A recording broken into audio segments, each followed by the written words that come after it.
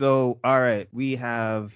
I always say we have a special guest, but I legitimately feel like I've known this dude forever, and Mm, we only really legit met, the summer of 2020, fall of 2020. And yep. I mean, this brother, he's doing some big things. You know, I every time I learn something new, I'm like, yeah, that makes sense. Yeah, yeah, yeah. He's dope. So I'd like to introduce y'all to brother Aaron Francis. Aaron, please introduce yourself, who you are, what you do. Go for it, my man. Oh, thank you so much for that introduction, Brother Christopher. Well, my name is Aaron Francis. I am a doctoral student at the University of Waterloo in the Faculty of Arts, Global Governance, and I'm looking at, in terms of my research, Chinese foreign direct investment in Jamaica. But academics aside, I also like to spend my time in the community, working in arts and working in advocacy and political organization. And we're not even having a conversation about any of that per se, but because of my affinity for my community, which is Kitchener Waterloo, and where I grew up, I am by default a fan of the sport of boxing, and that's what we're going to get into today. By default, why by default? Why Kitchener Well, is default boxing? Why is that? I mean, when I think back to being a young guy, I never grew up wanting to be a boxer. I wanted to be a baseball player. I wanted to be Ricky Henderson. I wanted to be George Bell. You know. Oh no, okay. Some of these audiences are like Ricky, who? George, huh? Yeah, these were top line baseball players, by the way, folks. Google them. Top Google them. line. I had all the baseball cards. I had it all. And then so if I wasn't gonna be a baseball player, this is the hierarchy. Then I would have been maybe a basketball player. Then maybe hockey, but no, you know what? I couldn't skate, but I had all the hockey cards. But but is so by default though, you just when you're from Kitchener and you're of West Indian descent, you just got to know about boxing Hmm. because the individuals that I'm going to talk about, they come from Kitchener or they found themselves here through migration and immigration, and they've done amazing things in the sport of boxing. And it to me, it makes me proud. So who are these KW Kitchener? Right, I should say it's Kitchener or the Kitchener and Waterloo boxers. It's just Kitchener. Yeah, I mean that's a fair question. Back in the day, it was always just Kitchener, Waterloo, Twin Cities. They are two different cities, two different towns, what have you. But I mean, the biggest name by far is Lennox Lewis. Now, Ooh, who's yes, this dude? Lennox Lewis is a big deal. So if we fast forward right to say one of the biggest boxing matches of all time, 2002, Lennox Lewis defeats Mike Tyson. And if some might recall, there's an infamous Mike Tyson media clip where he's talking about I want to eat his kids. He's talking about Lennox Lewis's kids. So this is 2002, but there's a story. How did Lennox Lewis get to that point? And I'll go into it if you're cool. Yeah, let's hear the story, man, because I vividly remember that. Eat kids. I was like, whoa, okay, all right, let's just roll back on that eating kids thing. Yeah, yeah, and by no means would I mean any disrespect to Mike Tyson. I truly enjoy Mike Tyson as a boxer as well. But talking about Lennox, so Lennox, first of all, he was born in East London and he moved to Kitchener in 1977. So it was Lennox and his mom. They immigrated to Kitchener, not Kitchener Waterloo, to Kitchener, and and I know this. You can look it up and read it, but I also know this because my mom was here at the same time, roughly the same age, my uncles and that sort of thing. And it was still a small West Indian community, small Jamaican community. And the thing is, they all knew one another. But this man would go on from being an amateur boxer in the 70s, sorry, in the 80s, amateur boxer, to go on to become one of the most successful professional boxers of all time. I'm talking three-time world heavyweight champion. Three times. Jeez. So this illustrious career, it really, really kicked off following his gold win for Canada at the 1988 Olympics, Summer Olympics in Seoul, Korea. So in 1988, Lennox Lewis, he won in the category of super heavyweight, and he defeated none other than Riddick Bowe. Do you Who's know that Riddick name? Bowe? Who's Riddick. who's this guy? Riddick Bowe. I mean, Riddick Bowe is a fellow. If you look him up, he's, maybe I'm showing my age a little bit, but Riddick Bowe, he's quite the accomplished boxer himself. He's an American boxer. He's done great things. He's fought all the greats, from Holyfield to Tyson, and Lennox Lewis knocked him out in 1988 to win gold for Canada. Now, that was, I should say, Canada's first gold win in boxing in 56 years. Jeez. Yeah, it was huge. And then for myself, so I'm just a young guy at Kitchener at the time. I remember watching that. There was a bunch of things going on in 88, not least of which was the track and field scandal. But hey, it's not a scandal. It's not a scandal. I'm a track guy. It's something that just happened to someone who happened to be Canadian. Let's just leave it there. It's true. And then that's a whole other conversation, because that they've admitted now that they probably screwed up the test. 100%. Yeah. So, but that's another conversation. But yeah, so I'm a young guy watching it. Blows my mind, because I'm from there's a small neighborhood that I was from called Chandler Drive, and Lennox was there all the time. He used to, as legend has it, he used to train by, in part by running up and down Mount Trashmore, and that's this hill in the region of Chandler Drive. Mount Trashmore used to be, they basically threw some dirt over garbage compact thing and grass grew over it. Now it's called McLennan Park, but hold on. Yeah. I'm sitting here like, okay, Mount Trashmore. All right, maybe it's spelt a certain way. It's like, nah, it was a garbage dump. Yeah, it was. They covered it with grass, and anyhow, but a lot of boxers, and we'll get into a lot of boxers trained by running up Mount Trashmore. Lennox won for Canada, but listen, he ended up moving back to the UK where he was born. And this is sort of a sad point of departure for some folks, because I can remember. So like I was saying, I remember him winning. I remember him coming home after winning the gold. I remember him getting the key to the city. I remember being a young guy, just like attending like this parade in celebration of Lennox. You'd go into the West Indian restaurants in town, and you'd have the Lennox posters up, and every black kid in Kitchener had a signed picture of Lennox. And you also knew him, and so you had photos and what have you, and it was truly a small community. So just watching that, like, oh my goodness, he's a gold medalist. But in Lennox's own words, the boxing infrastructure wasn't here in Canada at the time for when he moved from amateur to pro. So the politics of the sport. I mean, for those who aren't too aware, there are some differences between amateur and pro. I mean, huge differences, in fact. Like, yeah, please explain. Well, so if you're in boxing and you're competing in the Olympics, you are invariably considered an amateur. And when you're an amateur, there's certainly like limits to the amount of money that you can make. Even when you're in the ring, the point system is going to be different. You got different protective equipment on. You got headgear. The gloves are different. But really, it comes down to the money that one can make. So Lennox had to go back to the UK, and so you had this kind of thing where you had some people in Kitchener-Waterloo who were like, oh, well, Lennox, he betrayed us and he left us behind. And then you had some folks in the UK where, oh, he's a Brit by convenience. I mean, this poor guy, he's just trying to follow his career path, right? And he was born in the UK, though. He was born in the UK. Yeah. Yep. And he came here, like so many, because the UK is rough, and right. That's opportunities in Canada in the 70s were better than in the UK.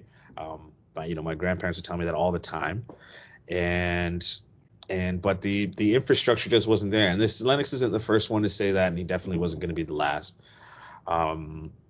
So that was in the 90s. By 1999, Lennox had defeated Evander Holyfield to become the undisputed heavyweight champion of the world. So Evander Holyfield is another name, just like Riddick Bowe. They're cut from a special cloth of super or heavyweight boxers. These guys are they're legends. The pantheon of boxing gods. Evander Holyfield will definitely be in there. For the meme generation or the YouTube generation, if you want to look up Evander Holyfield on YouTube, you're gonna find some good fights. You're also gonna find a clip of Mike Tyson biting his ear off, but I mean, don't let that be the man's legacy. Imagine we had social media back then. Imagine. All the memes that would have come out in that time with man. Tyson. And it puts something in some context, folks. When Brother Aaron's talking about super heavyweight, Lennox Lewis was like 6'5", what, Yeah.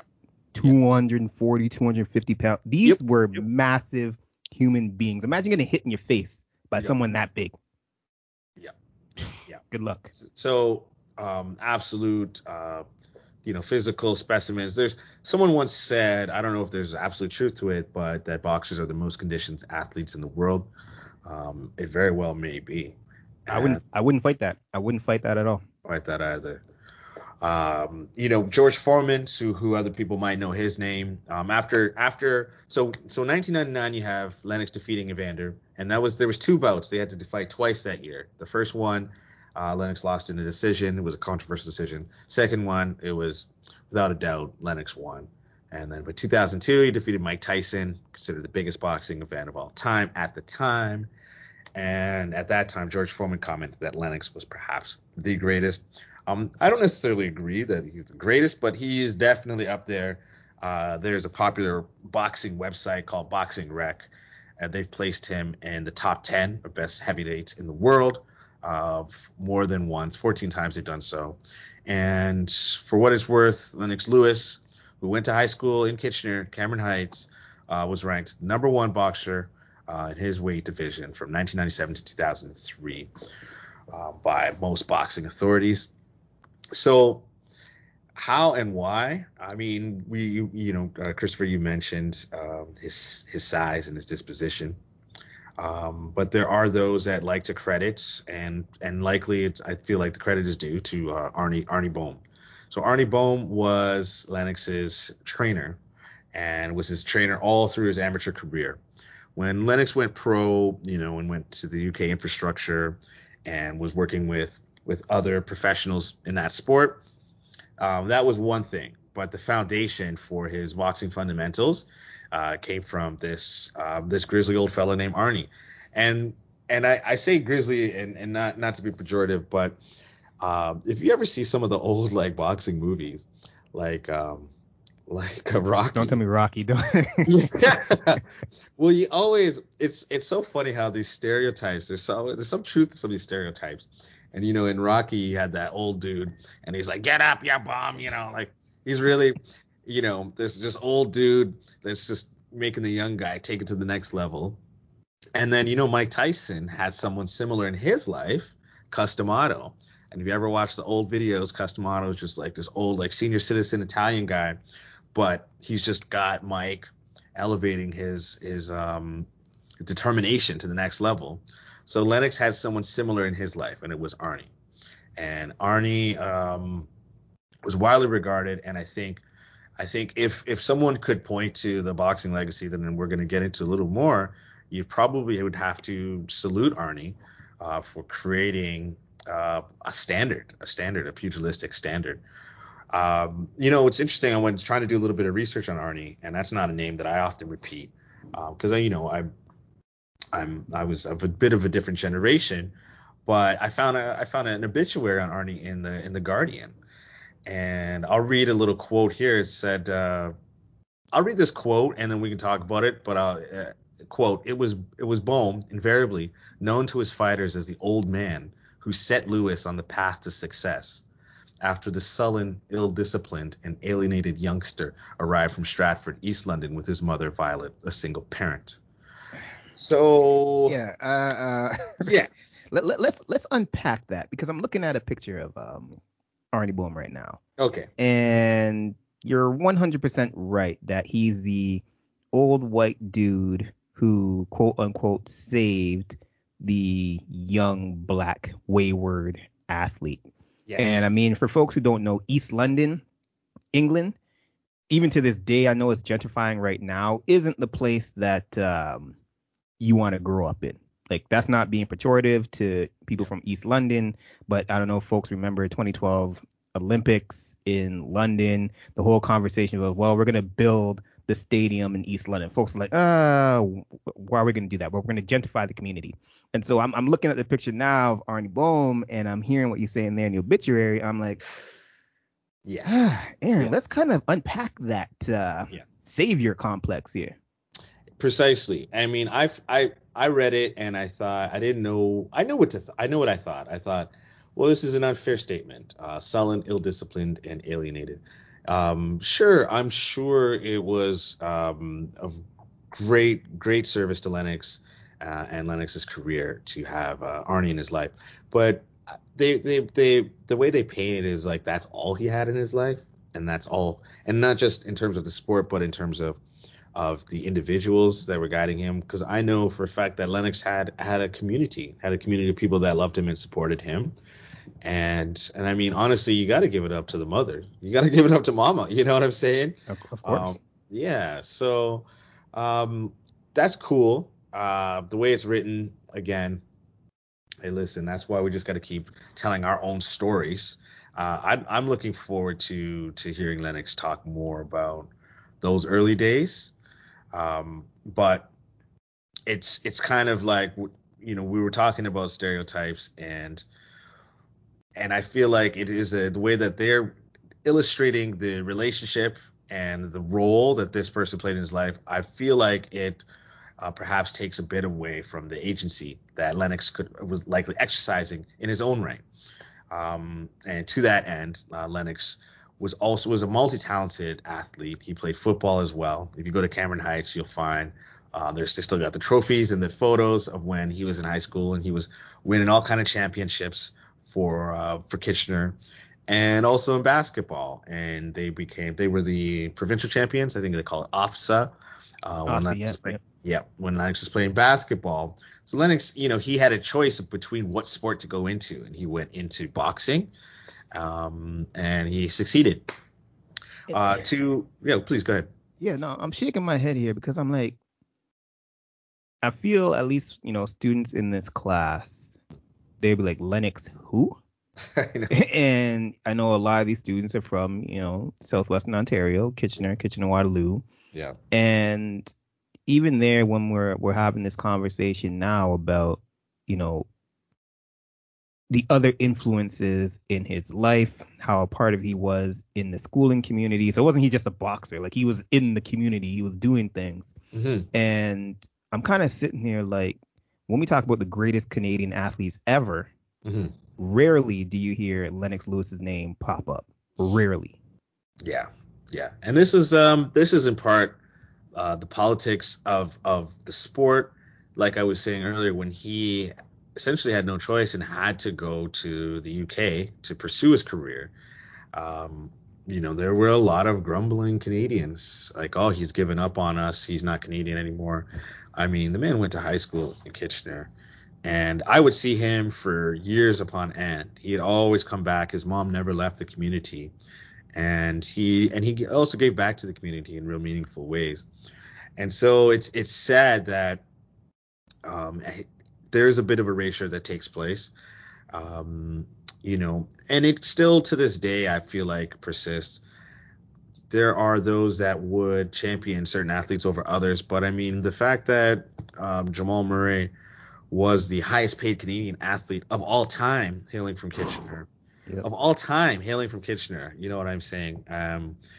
It's just we should know more. We should celebrate that a lot more.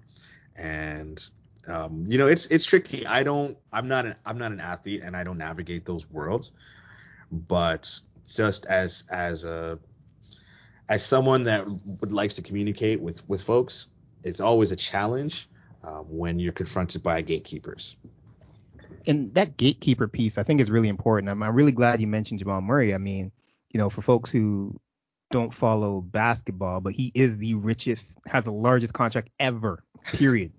Like, you name in all the hockey. No. Yeah. Jamal Murray got that max deal. Yeah. And when you mentioned there about the gatekeepers, and particularly, okay, well, Lennox left, but you're just saying here that is his formative years, who he became as a person, was here. He has roots in this community. Okay, cool. You could say he was born in the UK, but that's like 95%, not even 99.9% of all Canadians, whether they were born somewhere else or their parents were born somewhere else or the grandparents were born somewhere else. But that narrative shifts. Yeah. And for me, I kind of sit here, I'm like, what else did he do Lennox Lewis for the boxing community, the boxers that we did not hear of, but we know were there? Mm. Hmm. I think number one, I know without a doubt he inspired others, and we'll get into that. If people want to go do the due diligence, like there's literally a facility in town that he helped put out the money for. It's located on Lennox Lewis Way. Some of these things they came afterwards. They did a there's some kind of well, sometimes when it comes to history and Black history, uh, I would say that there's a bit of revisionism that takes place. So maybe it was 10 years ago that they really started bigging up Lennox Lewis once again. But I know that those in the West Indian community never gave up on him. And we also identify with his struggles and his challenges, right? But so in terms of folks that he inspired, there was a guy that came up not too long after him by the name of Fitz the Whip Vanderpool. Now, Fitz the Whip, he came to Kitchener in 1972, so a few years before Lennox, and his family emigrated from Trinidad and Tobago. Now, Fitz, he ended up retiring in the end with a record 24-74. So 24 wins, 7 losses, and 4 draws. It's a great record. And this man held 6 title belts. And the thing is, when I went and did some research on what brought him into the fore, he was inspired by watching the Seoul Olympic Games on TV. So here you have a Trinidadian man in Kitchener, young guy, watching Lennox Lewis win gold for Canada, for Kitchener, and decides to go into it full on for himself. So he was dabbling before at an amateur level.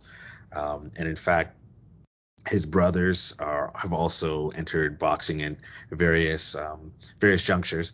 But Fitz credits his father with building a full-size boxing ring in the backyard as part of So, hold on. yeah. Wait, this is in Kitchener? Yep, this is a Kitchener. An outdoor boxing ring.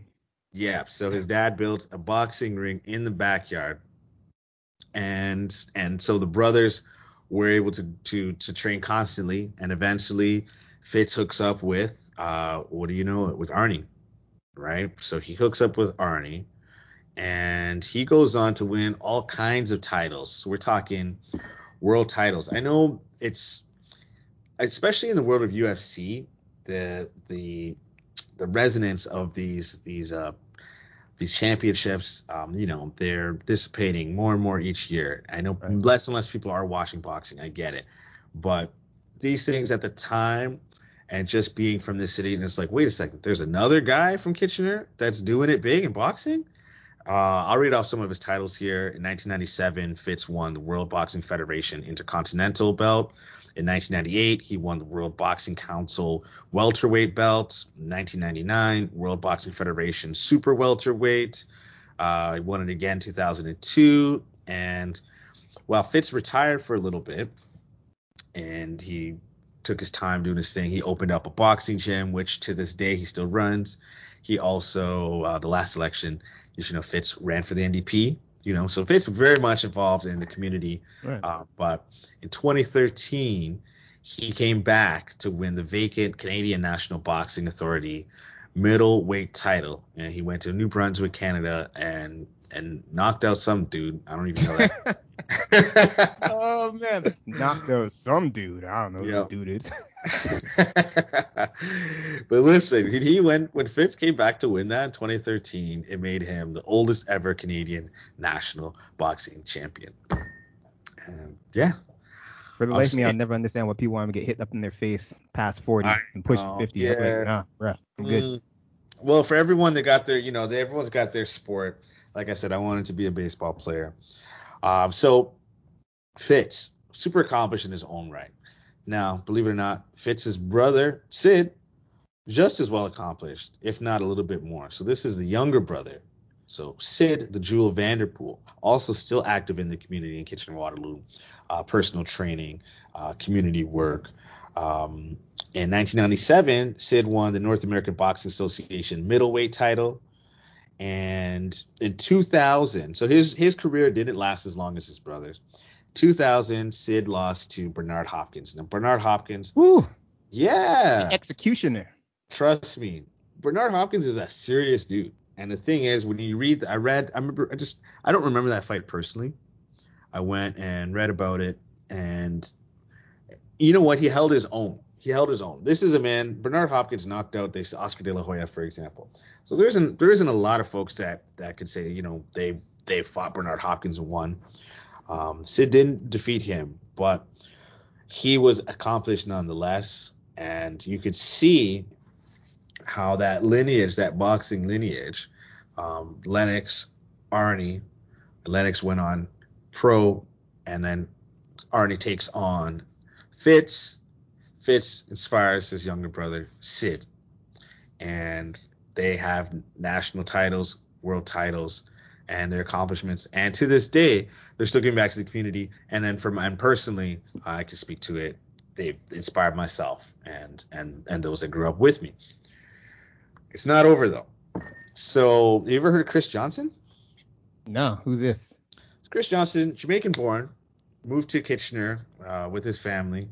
He's got brothers. They're also boxers, Greg, Kirk. Chris, so at this point now, when Chris is doing his thing, so this is post Lennox gold medal, post Lennox going pro. Chris started doing his thing. I'll be honest, the first time I heard of Chris was because I was dating his sister. She's like, "Oh yeah, my brother Chris boxer." I was like, man. I'm sorry.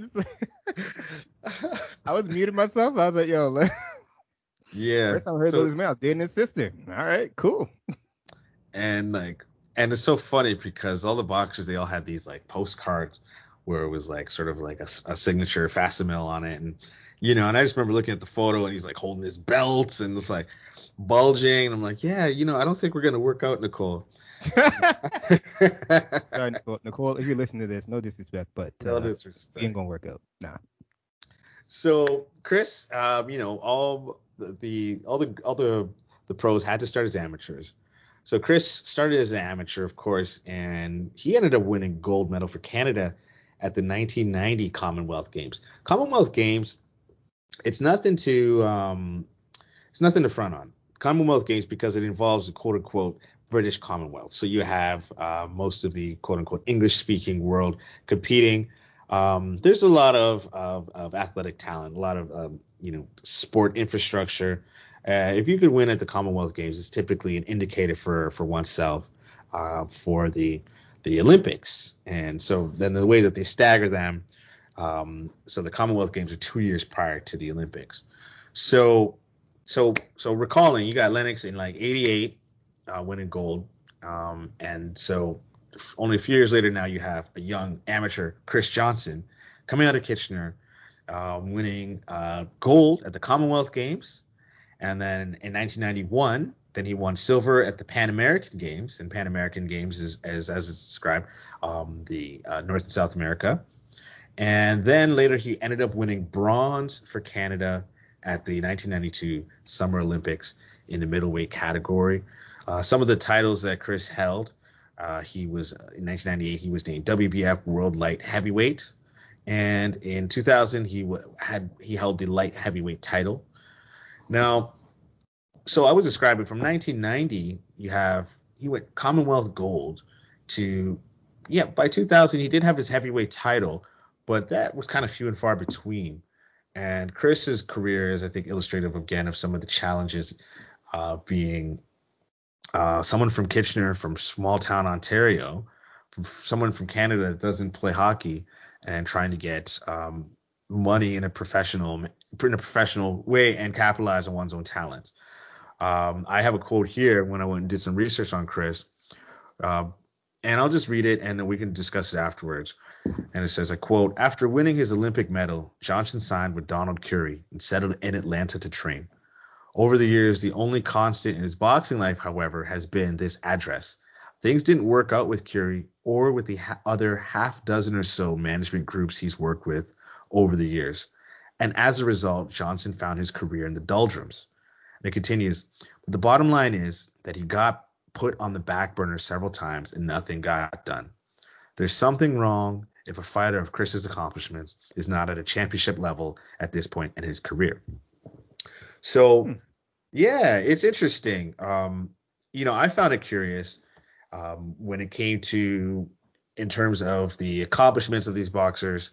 You have Lennox and you have Fitz holding X amount of titles and belts, and having even this certain level of notoriety or recognition. And certainly for Chris, it just wasn't there. I know that just being who I am and being from this town, I knew of Chris, and I guess I wasn't really surprised, because this is the same thing I kept hearing over and over again, that it was so hard to be a professional boxer and to represent Canada. So could we argue then, because I know we got a lot of backlash for Lennox, 88 deuces, I'm out, because we don't have the infrastructure in Canada for me to succeed with the talent.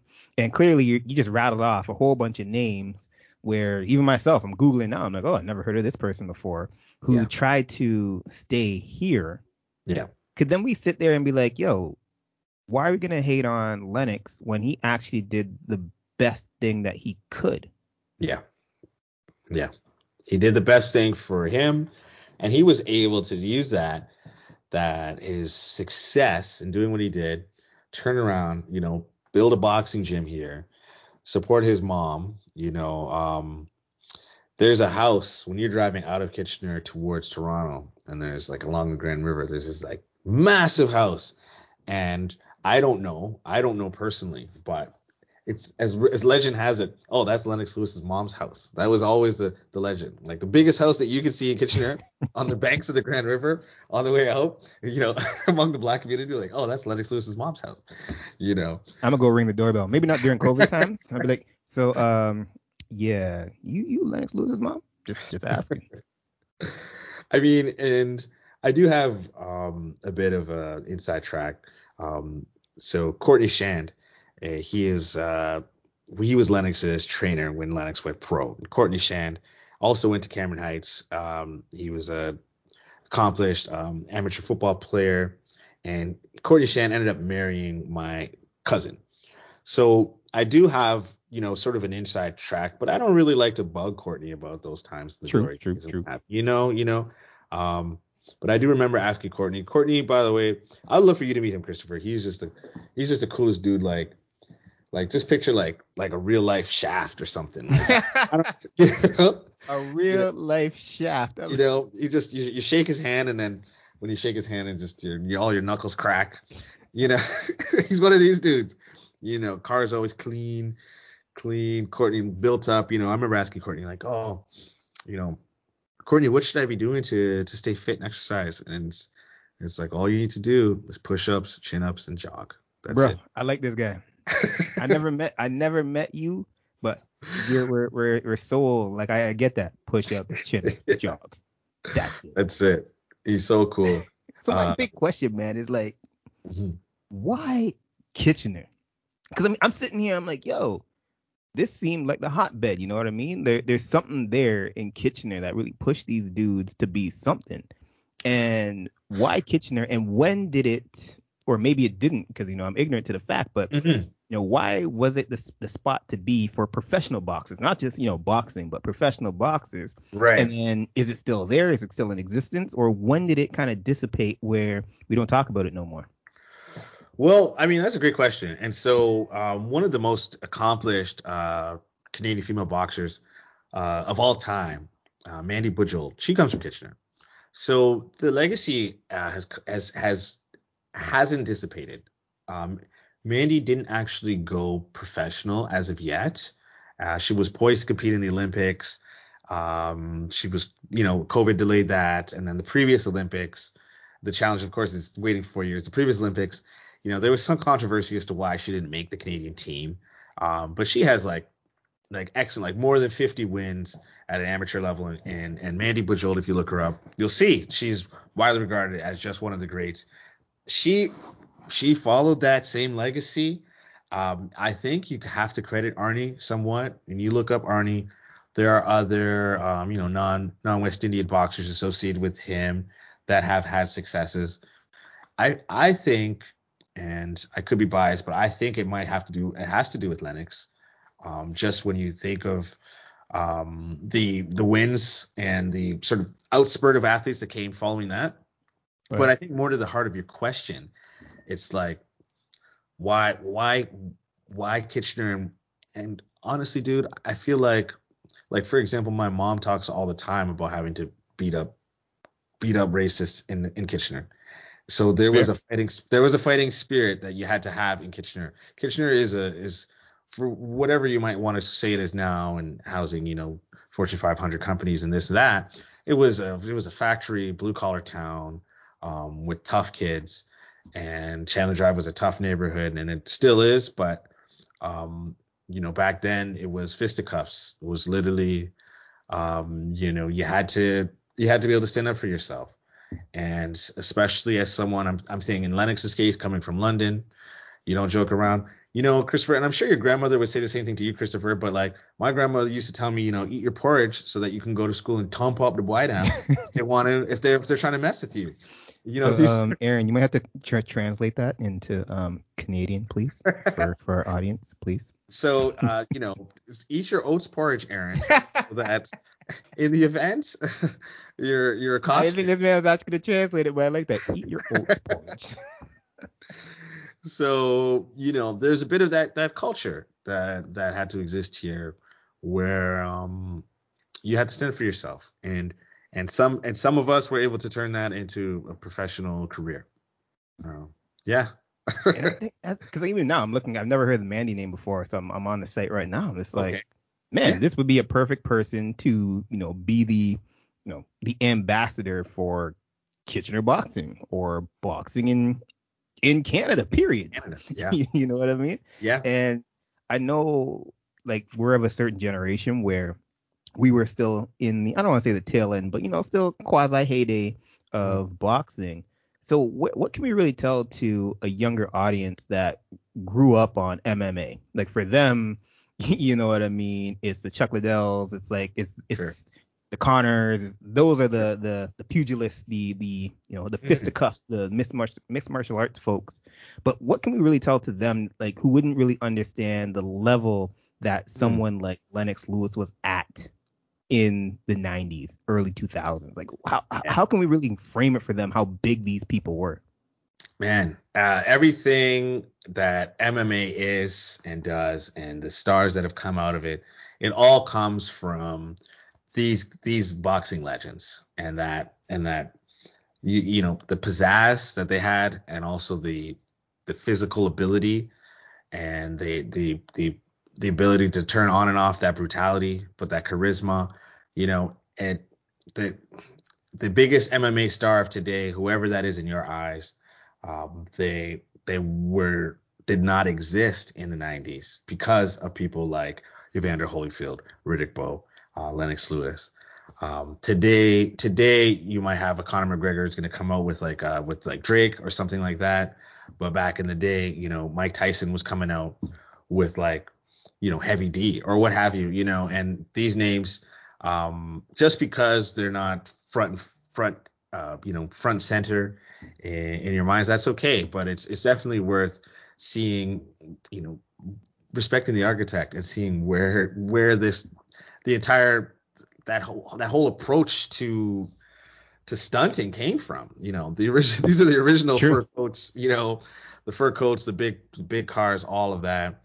Um, it holds a special place in my heart because, of course, the relationship with the community, but just in general, to me, it was just boxing was an extension of our culture, which is to say, like hip hop and West Indian culture. You didn't get an opportunity to see a lot of like our people on television in the 90s too. That's the thing that some folks might take for granted now. Turn on True. the radio or what have you, or TV, and then it's going to be all kinds of aspects of quote unquote black culture. But you know in the 90s, like how else would you get you know 100 people in a room to watch a black man come out to some Biggie Smalls music True. with and he's wearing a custom Dapper Dan outfits that are custom made, Yep. and he won't take nothing from the reporters because they're gonna ask some really like dumb questions. and he's acknowledging that he came from essentially the gutter, or came from super harsh circumstances. He came from he found his way out of a system that was literally trying to kill him, True. and he found his way to success. So that we had to relate to that. We had to. This is a big thing that I know for a lot of folks, like the boxing isn't, top of mind, but what you're saying there, Aaron, is 100% right, that we got to understand, again, for, an audience in 2021 and going forward, that the way that we consume athletes, basically on demand is very different, as you're mentioning, in the 90s. You know what I mean? Like, where can you see, like you said, stunting on people? And I'll get you on for another day. We could talk about my shift from liking Rocky to shifting to Creed, and looking at the nuances of black athletes and black boxers in that space. But what you're saying is 100% right.